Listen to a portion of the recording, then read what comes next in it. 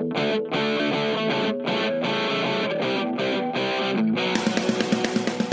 to The Grind, a podcast about the church planting process and missional strategies to make disciples of all nations. Coming to you from the offices of the Arkansas Baptist State Convention in Little Rock, Arkansas. Now, here are your hosts, Dave McClung and Chad Grigsby. Hey guys and gals, welcome back to the second edition of The Grind podcast. I am Dave, and as with me always is Chad. Hey Chad. Hey Dave. How are you, Chad? I'm very good. How are you? I'm good. Hey, how's your summer been so far? It has been chaotic. We just recently moved from a small house to a little bit larger house to give our not growing family. We're not having any more kids, but our family of 6 a little more room to breathe, and we love it, and it's great. But we're still not settled yet, and so furniture's in place, beds are up.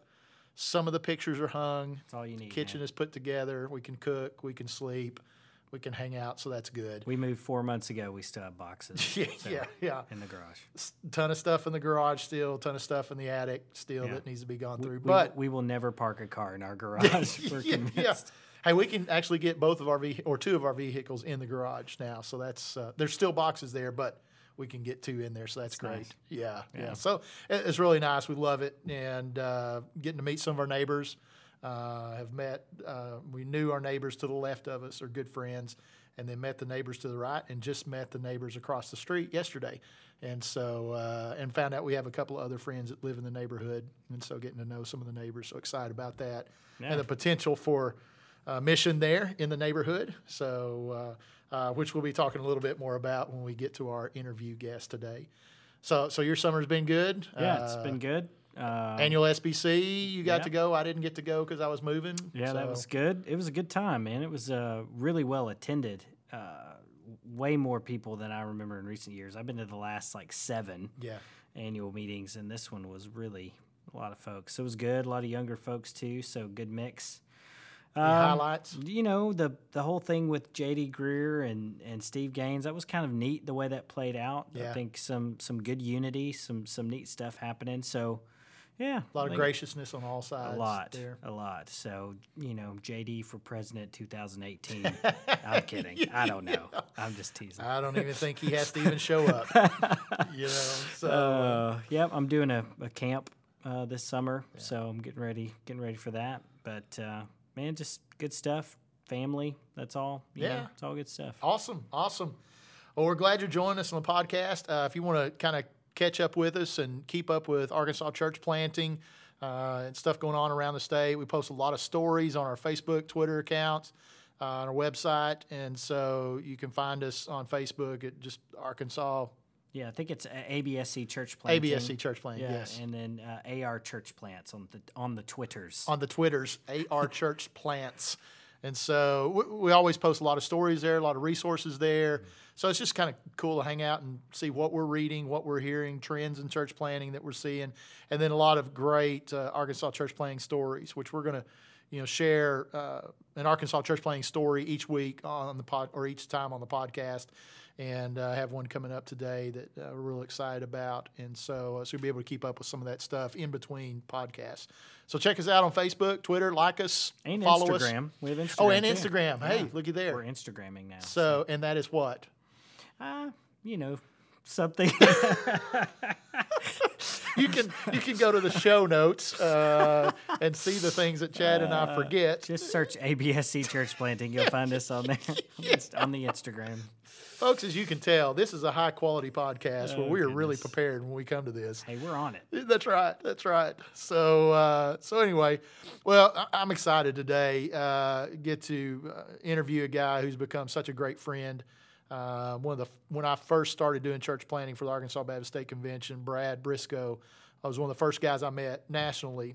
Brad is a church planting catalyst in Kansas City and has been there for about 12 years doing that role in Kansas City, and has also been part of the national leadership team for Forge Network, which is a missionary formation, mission training network.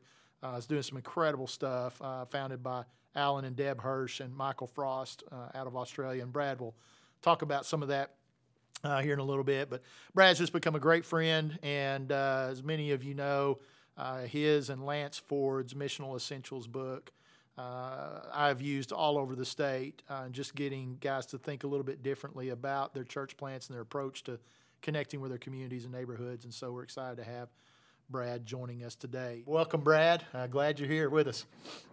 Yeah, good to be a part of the podcast today. Looking forward to chatting with you and Chad. Awesome. Well, you are our second episode, so still a little bit of a lab rat stage, and so glad to have friends on to experiment on, and so we'll see how it goes. And so we just want to kind of jump in and just kind of talk about. I know you're familiar with the state of Arkansas, and a lot of folks in Arkansas are familiar with you as you've been down a number of times doing church planting and missional church stuff. Just kind of talk about your journey in church planting, kind of what's led you to where you are in Kansas City, maybe your connections with NAM, with Forge Network, and kind of unpack that a little bit for folks that may be listening. Yeah, sure. Well, I didn't actually become a believer until I was 30 years old. Out of college, my brother and I were in the restaurant business together. We did that for 13 years, and it was in the midst of that we both became Christians. And eventually felt like wanted to do something different. So we sold our businesses, and I went to seminary thinking I wanted to be a professor, really. I loved to teach. But in the midst of going to seminary, I got introduced to this idea of church planting, and I felt like maybe God was using my kind of entrepreneurial, apostolic gifting that I used in the restaurant business, towards church planting. So I started to pursue that and really just fell in love with the idea of starting something new as related to faith community. So my wife and I got married about that time, and then my wife and I were involved in a couple of church plants, and we planted a church. And in the midst of that, about 5 years into that, the local association asked me to come on board while we were still planting and just help other planters. So we actually did that in Wichita for about 5 years. And then 12 years ago, we moved to Kansas City to do the same thing here. So I'm a church planting catalyst, which just means I help to recruit, train, and resource and coach church planters and try to recruit partnering churches or sponsoring sending churches. And then I guess in the midst of that, I would say probably about the time we moved up to Kansas City, probably 12, 13 years ago, I just started to have a little bit of what you might call a crisis of mission, perhaps, as it relates to the church plant. I just started to kind of question the way we were planting and how we were going about it. I was just taught one way to plant a church, and it was really about starting a Sunday morning worship service. Yeah. And I don't know, about 5 years into it, like I said, just started kind of questioning a little bit about the direction we were going, and just all the time and energy was really spent on trying to attract people to our programs and activities. So in the midst of that, I started just doing some research and kind of trying to discover if there were church planters in the country that were doing things differently. And that's what, eventually kind of led me to read some materials from, guys that you guys are very familiar with now, Alan Hirsch and Mike Frost and others. Yeah. And it just kind of put me on a journey of kind of reconsidering a little bit kind of the nature and essence of the church. And that's how I got involved in Forge America. And then just really, it kind of took me in a little different path as it related to encouraging church planters that maybe didn't quite fit the conventional church planting box, you might say. Yeah. And that's kind of what I've been doing the last 6 or 7 years, spending most of my time with, is working with planters that were trying to do things just a little bit differently than what we had been doing the last couple of decades in the area of church planting. For those that may not know what Forge America is, kind of unpack and share a little bit about what Forge is doing as a network and kind of where it started in Australia and then came this way. Yeah, so Forge is a missions training network that was started a little over 20 years ago in Australia by Alan and Deb Hirsch and Mike Frost. And then about 6 years ago, probably closer to 7 years ago now, another Aussie by the name of Kim Hammond moved from Melbourne to Chicago to start Forge America. And then real early on, there were 3 or 4 others of us that started working with Kim. And for the most part, what Forge is about are local hubs and cities across the country that provide a 9-month cohort-based training, both for pioneering mission, which is typically church planters, but it's not always just church planters. Sometimes it's just people that want to know, just kind of everyday moms and dads that want to know what does it look like to live out missionality in their neighborhood. But then also the last several years in Forge, we've been working a lot more with existing congregations that are just trying to kind of figure out what does it look like to help move an existing church in more of a missional direction or outwardly focused direction or externally focused direction. I don't really care what language you use, but just what does it look like to help the church, I would say, recapture the missionary nature of the church. Yeah. So Forge is involved both in that pioneering mission, but also helping to work with existing congregations. That's great. Yeah. So with that, with moving churches toward more of a embracing not just supporting missionaries, but the church being the missionary, one of the things I've heard you talk about a lot is cultural distance and the cultural distance paradigm, and how we as the church, in essence, expect lost people to be missionaries instead of us being the missionary. Right. Unpack exactly. that a little bit for us. Yeah. So a lot of training I do. In fact, just this morning I was in a different city in Missouri, and we took 2 hours just to kind of talk about some of the paradigm shifts. And what you just brought up, Chad, is one of the things we talked about just this morning. So I like to start with different paradigm shifts, where I like to say that if you've been churched for a very long time, or if you've been discipled by American evangelicalism, that I'm convinced there's some paradigm shifts or some theological foundations that we need to kind of unlearn and relearn in a sense, or at least be open to asking, have we kind of gone off track on some of this? And one of the first most important paradigm shifts for me is what I call the missionary nature of the church. Mm-hmm. So we spend a significant amount of time talking about the missionary nature of God and then the implications on the church. So if God is a missionary God, which I believe he is, then we as his people are missionary people. Yeah. Well, one of the ways I like to drive that home after we talk for some time about the missionary nature of God is to use a visual that you just brought up called cultural distance. So really cultural distance is just a kind of a missiological tool or a missiological image where that just try to verbalize this picture that I like to draw like a continuum and put numbers on it. So let's just envision a line, and on the line you have a 0, then a 1, 2, 3, 4, 5, 6, and I'll draw a little line with each of those numbers just to say that the church, I would argue, operates at M0, which means there's no cultural barriers when we try to clearly articulate the gospel to someone, or we try to meaningfully communicate the gospel to someone. There are usually barriers typically that get in the way. The biggest barrier, or the greatest example, would be language. When someone speaks a different language, there's a barrier there for us to communicate to them meaningfully. But there are other barriers more than just language. There's tradition and family background and past religious views, lots of different things. So every one of those numbers would represent a cultural barrier. Well, what I argue, or what cultural distance is about, is then I like to draw a circle that goes between M0 and M1 and say that I think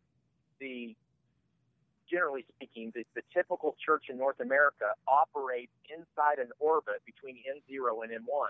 Yeah. In other words, we reach people that are just like us, and a lot of churches, they stop going down that scale when they butt up against that first significant cultural barrier. Yeah. So then what happens, and what you just brought up, Chad, is that when we operate in that orbit between M0 and M1, and we do church in such a way that we think if we do church really, really well, we can attract people to come to us. Like you just said, in essence, we're asking them to cross those cultural barriers. And make no mistake, coming to church or coming to a church service on Sunday morning, for many people, there are some significant cultural barriers. So when we think that in kind of an attractional church mindset, if we think we do church so well that we can attract people to the programs and activities of the church, instead of seeing that we are the sent missionary people of God, we are, in essence, as you just said, we're asking them to be the missionary. Right. And that is really messed up. Yeah. That we're asking them to cross the cultural barriers when we need to realize we are the sent missionary people of God, not lost people. Yeah, man, that's huge. That's a big, I think, life-altering paradigm shift when you put that together. One of those places I know that you've seen this cultural distance manifested is in you guys being foster parents. Share how you guys as a family have engaged in foster parenting and use that for mission and sharing the gospel. Yeah, so for me, it does kind of fit in with cultural distance because we're working with and loving on and trying to understand people. In many cases, are somewhat different than we are. They're from a different social location, different things like that. I like to share a bit of our foster story when I talk about hospitality, because I really think biblical hospitality is just an enormously powerful theme in Scripture that we just don't talk enough about. Yeah. I mean, throughout the Old Testament, it's about taking care of the orphan and the foreigner and the poor and the widow.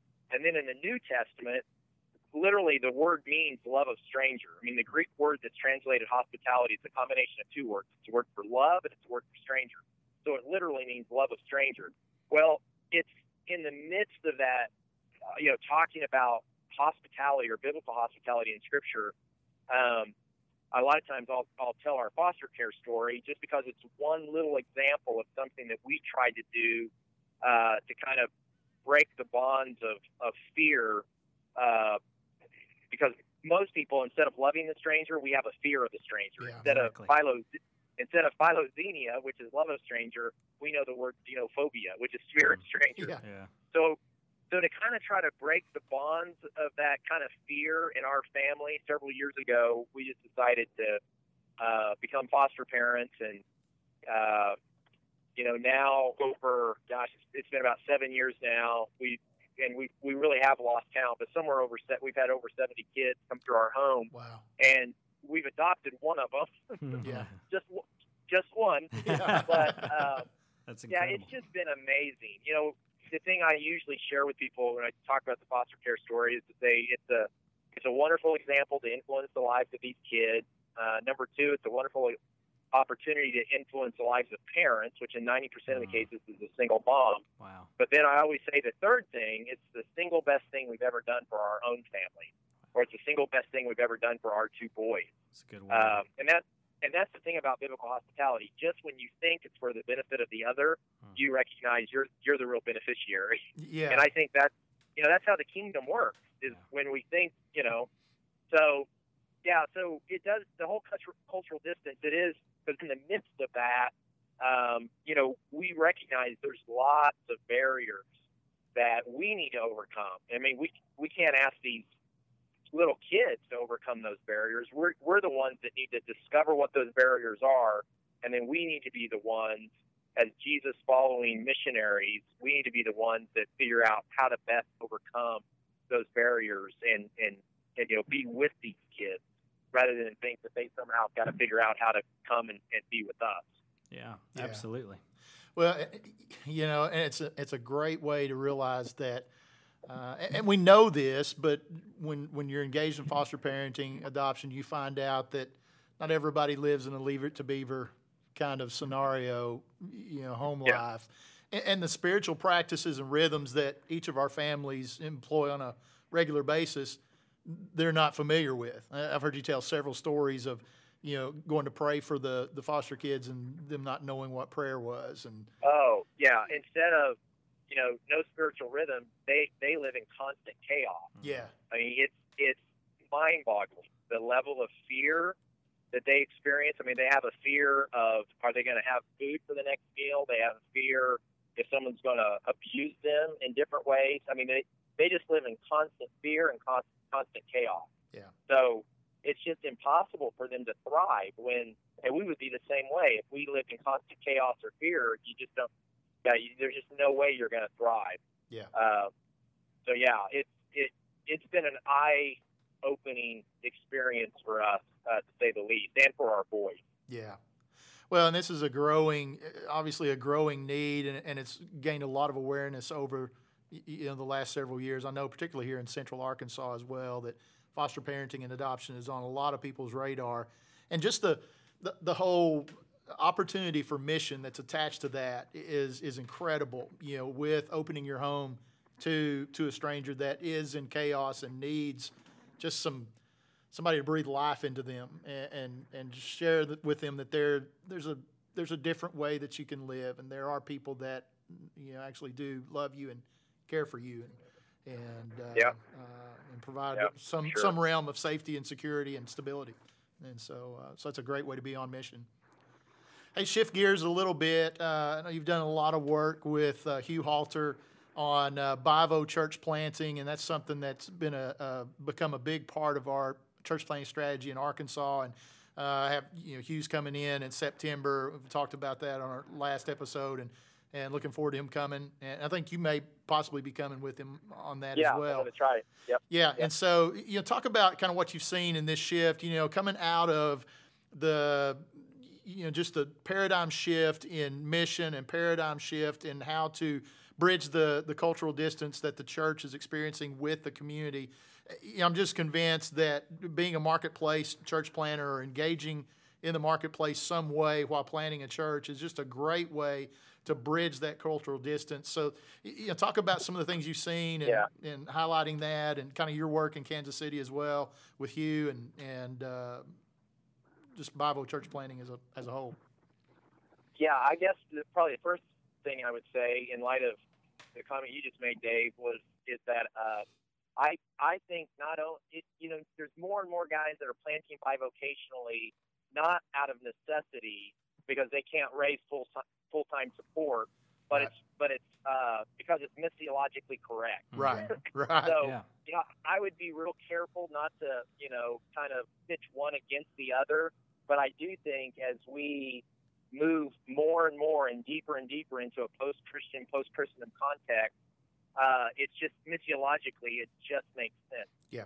I think Bivo church planters have, and again, I don't want to pitch it against, full time, but I think it's true to say they have much greater street cred with lost people because it just is for a lot of lost people, it just doesn't make sense that, oh, wait a minute. So you're like a full-time pastor and you're starting a church, and whenever a church planter can say, oh, no, I do this, or this is my vocation, or this is how I make a living, it just gives such reputation and street cred to that person in the eyes of a lost person, I think. So I think missiologically, and then the other way missiologically it's right, is that we're doing life with people then. Yeah. Instead of being, in that Christian bubble, we're actually out there building relationships with people that we're probably never going to have a chance to build a relationship with otherwise. In other words, they're not showing up to the programs and activities of the church plant. So, I would recommend, someone, they are bivocational, to try to find something that, of course, you can make a living doing, but also that you can rub shoulders with lots of people if at all possible. Yeah. So I think missiologically, that's just a huge piece. The other thing about it, I think, is someone that's doing bivocational, the expectations, the runway is just going to be longer. Right. Guys that are funded from large organizations, they might be funded for a year or they might be funded for 2 years, and everybody knows they're on the clock. Mm-hmm. Everybody knows that, the moment that funding starts, there's a day that funding's coming to an end. So there's just a pressure. I think in some cases there's kind of there's an unnatural, kind of process that happens there sometimes, that we just want to try to get as many people together, and we don't care if they're, if there's Christians coming, disgruntled Christians coming from other churches. Mm-hmm. It's kind of like, well, we've got to get this thing sustainable. Right. And I just, I think we would all agree that's not the way of the kingdom, and that's not true church growth. So I think with a bivocational approach, it's just the expectations. You want to see growth, but you just have a much longer runway. And so what we've started doing more of is providing less funding on the front end, and then letting guys know that, look, you get to the point to where, you need someone to kind of buy some of your time that you're spending in the marketplace to focus on the church. Well, let's talk about ramping funding up when it's necessary rather than doing it all on the front end. Yeah. So I think we can kind of backload a little bit of the funding, to say it one way, perhaps, rather than just all the funding's coming up front and then a guy's on the clock and knows, he only has a certain amount of time to get this thing sustainable. I just think that puts guys in a bad spot. I think it forces us to do things that probably aren't right, in regards to trying to gather a crowd, to where we just, with a bivocational approach, we can just go a little more natural, a little more kind of organically, perhaps, and I just think do a better job with our own lives and the lives of our family, but do a better job with some slow, steady growth with a brand new church. It's a good word. Church planting is hard enough without adding undue pressures, on church planters and their families. And really the families are the ones that take the biggest heat on that, particularly in the area of financial stress. It's number one concern we always hear. And I'll tell you, Dave, in light of what you just said, when I used to think about bivocational church planting, I think about a church planter going and finding a part-time job.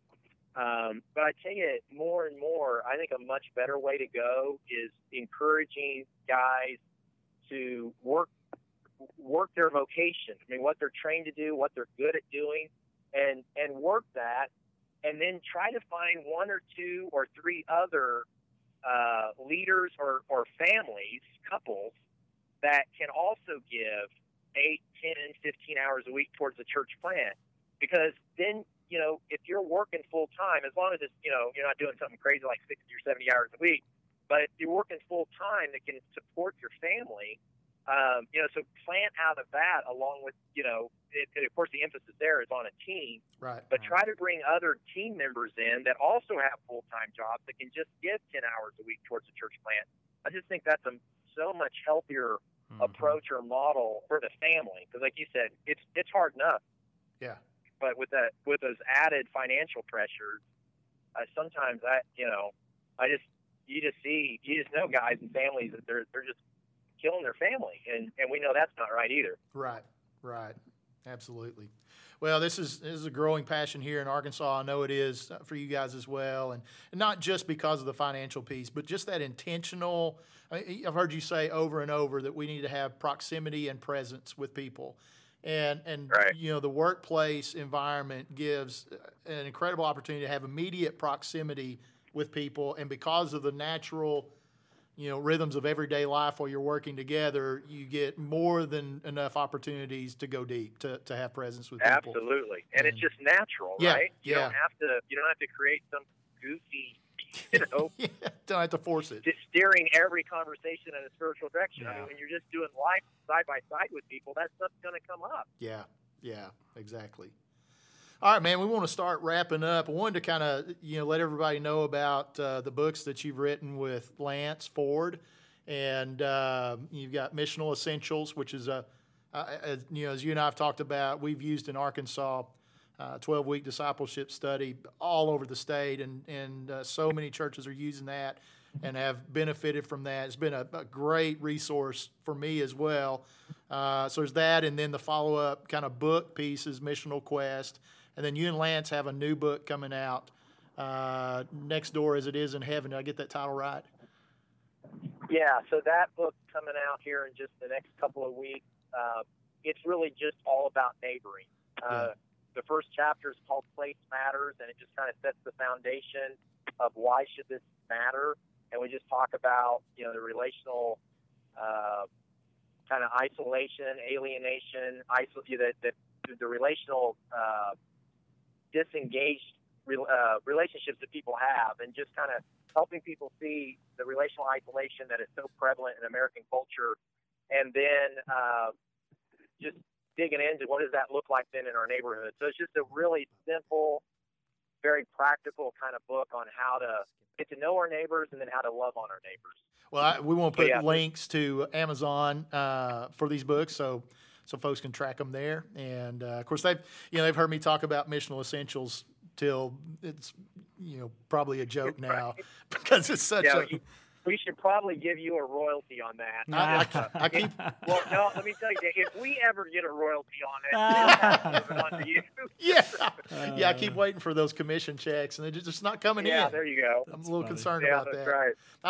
I just recently moved, so I'm sure that's probably contributed to this. Yeah, that's it. You don't have my new address. It got stuck in the mail.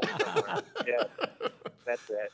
All right, man. We'll go with that. Yeah, let's do that. All right, we'll put those links on our show notes so folks can find those resources. And I highly recommend. I'm reading Next Door Is in Heaven right now, preview copy, and love it. And just can't recommend those resources enough. All right, Brad, we're going to wrap up. We do a segment called Rapid Fire with every guest, and just some random questions we want to fire off at you. And now our last guest, instead of rapid fire, made this a slow walk. So we don't want that. So we're looking for short, sweet, quick answers, thus the term rapid fire. So are you up for it? Can you handle it? Yes, okay. I can handle it. All right. Top 1 or 2 books that have had the most impact on you? Oh, boy. I'd say probably Shaping the Things That Come, and by Alan Hirsch and Mike Frost, and probably Alan's Forgotten Ways. And then probably just about anything written by Dallas Willard. Oh, yeah. Okay. All right. How about your biggest strength in church planting? Oh, biggest strength in church planting. Yeah, probably multitasking. Look at there. I do like to do. I like to do lots of different things, kind of all at the same time. So yeah, if that can be an answer, I'd say multitasking. I guess. So what's the biggest weakness and challenge you have to overcome then? Multitasking. Yeah, no, that's probably very true. I shouldn't try to do so much of that. Yeah. I probably should let some plates fall. What's your favorite hobby or pastime? Probably sports. I love baseball.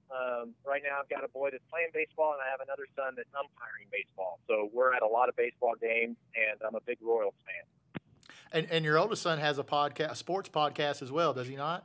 Yeah, it's crazy. Joshua does a NFL podcast called Roughing the Kicker. Yeah. And seriously, it's unbelievable. He, every episode is downloaded over 5,000 times. I can't believe there's that many people listening to him talk about the NFL, but he can't believe anybody reads anything I write. Yeah, that's cool. Hey, we'll put a link to his podcast in our show notes as well, and let people listen to that. That's it really great. Is. All right, favorite movie? Oh, that's easy. Gladiator. Hey, that's two in a row. Andy Swartz's favorite was Braveheart and Gladiator. So. Yeah, Gladiator's got to be it. Okay, now be careful how you answer this next. How about favorite band or musician? Oh, that's easy too. Of all times, it's got to be the greatest rock and roll band of all time. I know what this is going to be. U2. Yeah. And then I'd say though, I would say over the long haul, clearly U2. Yeah. I'd say the last year, I'd tell you a band I've really enjoyed listening to is called Monsters and Men. Oh, yeah. I don't know if you guys are familiar. Yeah. And then I'd tell you, and then just lately, I really enjoyed the debut album by James Bay. I don't know if you guys have listened to that, but I love it. So where does, for Alan Hirsch, my buddy, where does Porcupine Tree rank in your top bands of all time? Well, I'd have to probably go to page 2. He's going to be sorely disappointed, as am I. Yes, he will be, but yeah. I just can't go there. Sorry. Well, one of these days we'll have him on, and we can have a Porcupine Tree discussion. There. The whole episode. That's right. Yeah. Porcupine Tree. That's right. And of course, most people listening will say, "What?" Yeah. Maybe we need to put a link to some of their albums in the show notes as well. Well, no, I don't. No, that's not necessary. That's not necessary. Oh, it's great. Thanks so much, Brad, for your time. If you had one final word, one final challenge for church planters, what would it be? Be patient. I think, especially if you're planting with a little different approach or model. You just be patient. Be patient with yourself. Be patient with the people that are part of your crew or your, core group. And then be patient with people you're trying to reach. Again, as we kind of alluded to earlier, in this very post-Christendom context, people are very skeptical of things related to the church, and you just have to be patient. I just think all of this stuff takes time, and frankly, I think that's the kingdom. I mean, the kingdom is yeast in the dough, and it doesn't happen overnight. Yeah, it's a good word. Right. Awesome. Well, Brad, buddy, thanks so much for taking time to come hang out with us and talk a little bit. You bet. And we'll do it again sometime. All right. Always love talking to you guys. That was a great time with Brad. Always love hearing from him. He's got some great insight. I appreciate him. So sharp. A couple of things that stood out to you, Dave. For me, and one of the reasons I wanted to bring up the foster parenting situation is Brad and I have been friends now for about 9 years. And that's been, something they've been engaged in as a way of bridging that cultural distance in a very practical, involve your whole family on mission kind of way. And it's something that, so many people are involved in and maybe don't understand how to, they're doing it because they love kids and want to rescue kids and care for kids and hopefully have some impact on their families as well. But I mean, it's such a huge need, and it's a very practical. I never say it was easy because foster parenting is not easy, but a great way to really be on mission as a family. Well, it's very accessible. Yeah. It's not like everywhere there's need for foster parents. Yeah. So if you're looking for something to do, yeah, you know what I mean? It's not rocket science. And it's not easy. And it really pulls you out of the bubble. Yeah. And makes you realize that your home life and family life is not the norm in a lot of places. And, I've heard Brad tell so many stories, over the years of, with kids not knowing who Jesus was and never hearing the name of Jesus and them praying for, their foster kids each night before they go to bed and the kids saying, "What's that?" And, so incredible opportunity to teach just some spiritual practices and obviously the gospel. Who is Jesus and why did he come and what does that mean for me? And which is all tied up in mission. And here is this huge need that our culture has. And as believers, it's a great way to engage as missionaries in the culture and make us aware of how many broken families there are around us and a very practical way that we can engage in that world and hopefully not only rescue some kids even for a time, but maybe even go so far as to reunite them with their families, with a different family as the gospel transforms their parents. Yeah. That's kind of what I didn't expect. I expected him to say the impact on the kids, but I didn't expect him to say how much you can impact parents of these kids that come to your home, and then impacting your own family. Yeah. So that's some really good insight. A couple of things that stood out to me. I appreciate just so much the heart that he has for bivocational church planting. And what he said was about the team planting and planting with other families. And I think bivocational church planting can help a lot of guys because the pastoral church culture is so toxic today.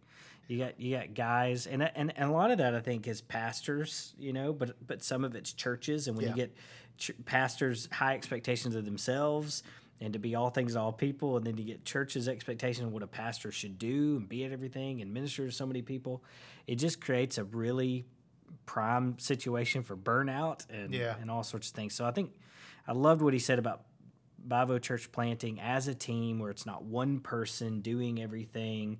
I think it takes a lot of the pressure off, not only from a financial standpoint and has an impact missionally, but it also, I think, helps to balance that culture that the expectations are on pastors. There's an old saying, necessity is the mother of invention. And one of the things I think Bivo church planting kind of creates, the culture it kind of creates, is that lead pastor can't do everything. I mean, he's working just like everybody else. There are limitations on his time if he wants to stay married and keep his family, which he must. And so out of that creates a necessity to involve other people in what's happening in the church. And so it creates a shared leadership paradigm that involves more people in the mission, more people in leadership. It necessitates that you develop those leaders, better and more intentionally to multiply yourself. and it just creates such a healthy environment for the church as it grows. Absolutely. And broadens the influence of leadership rather than building around one guy. The impact's so much greater. Yeah, so much. It's such a New Testament perspective of the church. You've got hands and feet and a nose and an ear all working together instead of just the nose doing everything. I feel like I may be an elbow. Yeah. You look like an elbow. I look like an elbow. So I don't know what that says about me psychologically, but try and feed yourself without your elbow. I mean, that's an important part. Your spirit animal is an elbow. That's right. That's right. One more thing on cultural distance. So I think the church needs this paradigm shift. Yeah. That we are really good at reaching the 0 to 1s, but people don't. When they think about their church, they don't often think past that. Yeah. And we've got to get people thinking past just cultural Christians or de-churched people. We really need to go after unchurched folks. That's really good insight. I've been with the Arkansas Baptist State Convention for almost 12 years now. End of August will be 12 years. And I've been in hundreds of churches and worked with hundreds of churches. And I haven't come across a church yet that does not want to be connected with its community, that doesn't want to reach people with the gospel. The problem is there's just some distance that builds over time, and you get to the point where you don't know what to do to bridge that gap. And there's so many different ways to engage publicly. It's hard work.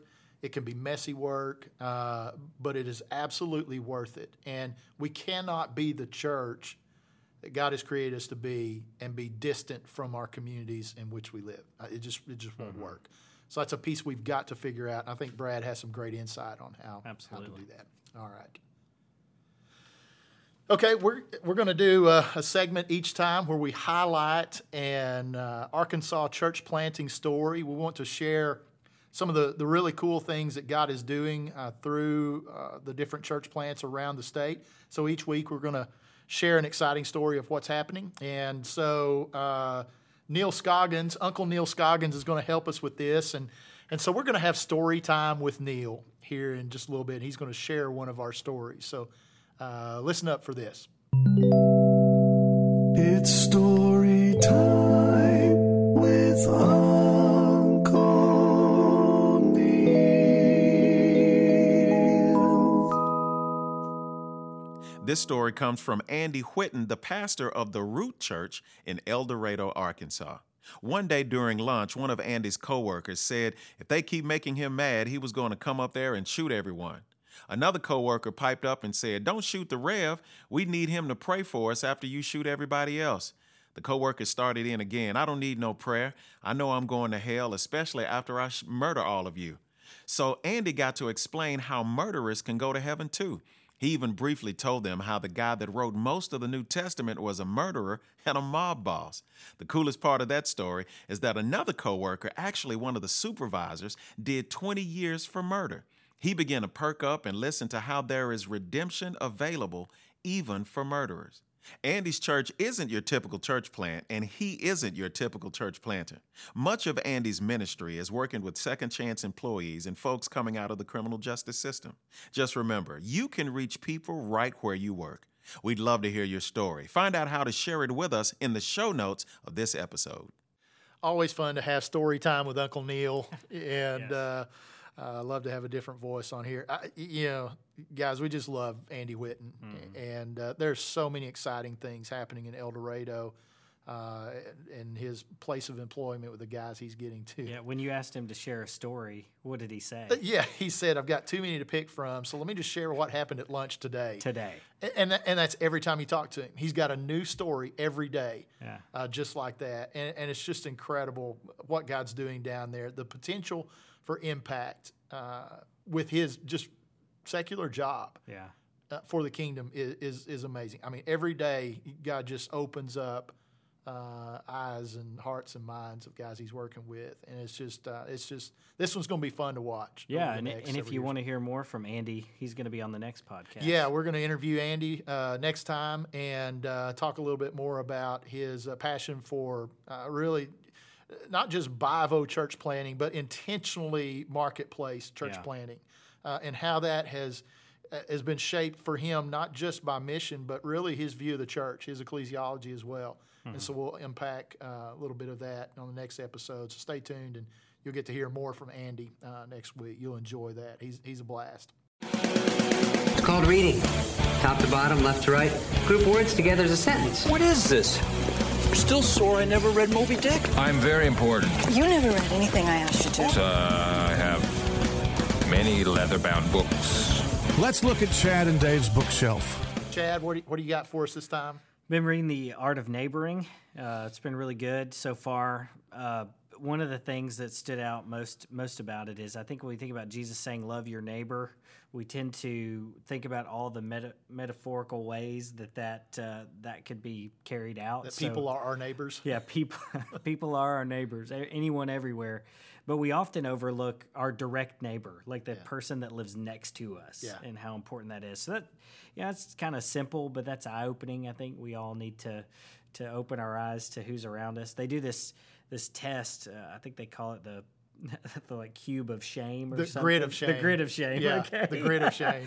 And it's basically you draw your house in the middle and the 8 or so houses around you and who their names are, and you have to say something specific about them that you would know from a conversation, not just drives a blue car, or lives next door. Has 1.4 children. Yeah, won't cut their grass in time. Or, it's got to be something you learned, like from Louisiana, mother-in-law's been sick or something like that.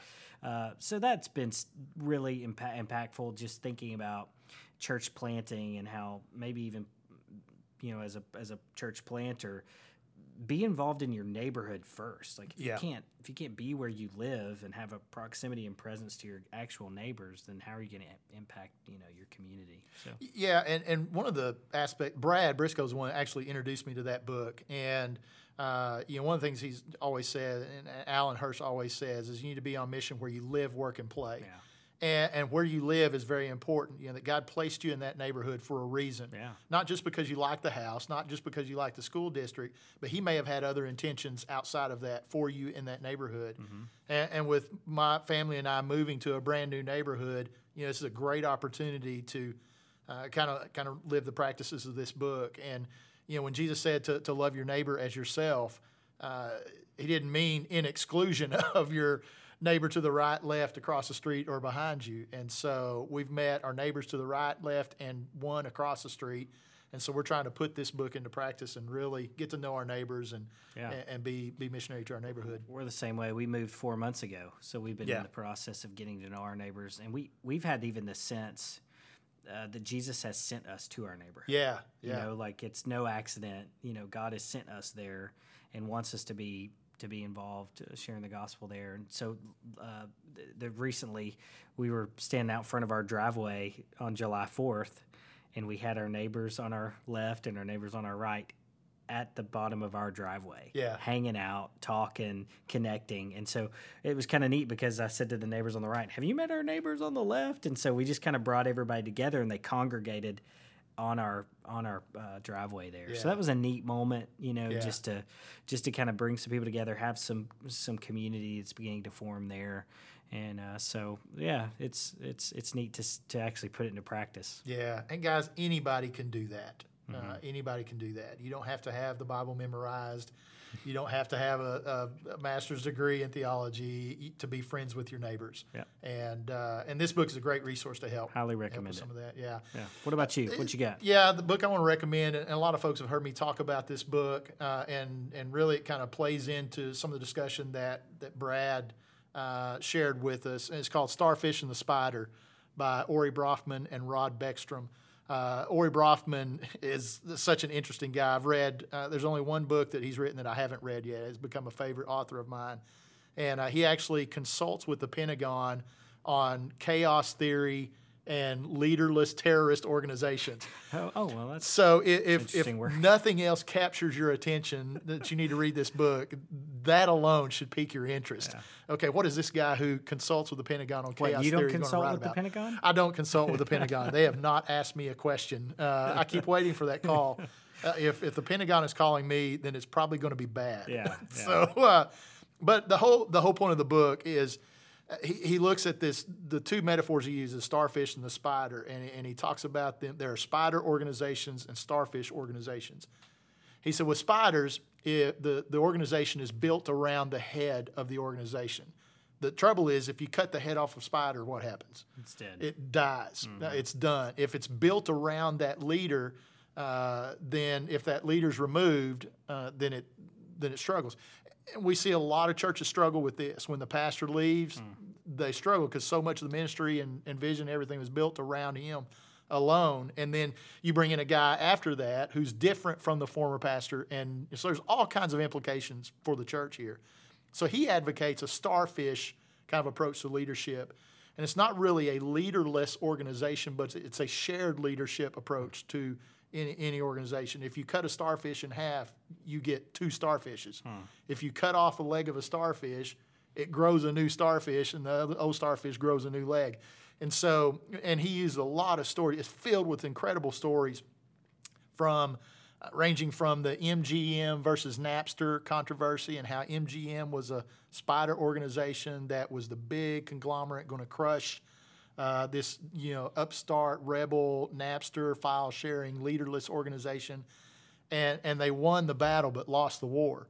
Because when Napster went under and they kind of got Napster to fold, then all of a sudden here comes LimeWire and Rhapsody and now there's legalized file sharing with like Spotify and Pandora and all that stuff and so it's just a fascinating book and he looks at eBay as kind of the perfect example of how to have shared leadership but with some central organization as well. Because he said he uses eBay as it's typically a peer-to-peer selling network, but you have to have somebody manage the finances. You don't want peer-to-peer finance sharing, because then you can get in a mess. Sure. So eBay has a central organization to manage the finance piece, but it is literally a peer-to-peer selling network, and they just provide a forum for that, and just the implications of that for the church and so multiplying leadership and sharing. Break some of those down. What are some of those implications? Top two implications for the church. One guy can't do it all, and if one guy's doing it all, when that one guy leaves, the organization's going to struggle. The church is going to struggle. So how are leaders multiplying themselves and sharing their leadership and their influence so that if one leader is taken out, the organization doesn't collapse? What is a pastor's leadership development process? That's something that he's got to be thinking through, right? Yeah. And it's spending time with other people and giving away responsibilities to share that leadership. You can invest in somebody all day long, but if you don't turn them loose and let them do what you've been investing in them to do, then it's pointless. And so it's good stuff. So he talks about he uses Al Qaeda as an example as well. And we kill Osama bin Laden, and Al Qaeda's still going. Why? Because there's always somebody there to step in and continue. Because it's this amorphous kind of amoeba-like, organization that just continues to multiply and multiply and multiply. And it's just a fascinating book. One of my top 10 favorite reads ever. And so I cannot recommend it enough. Yeah. All right, so there's the bookshelf for the week. We're going to wrap up coming soon.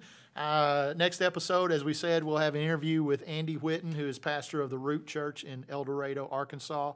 Really looking forward to that. Some great stories coming out of Andy's ministry there, and you'll get to hear more about that. A couple of events coming up we want to remind you of. Chapter 1 weekend, which is our kickoff church planting training for all people interested in planting churches. It's August 19th and 20th.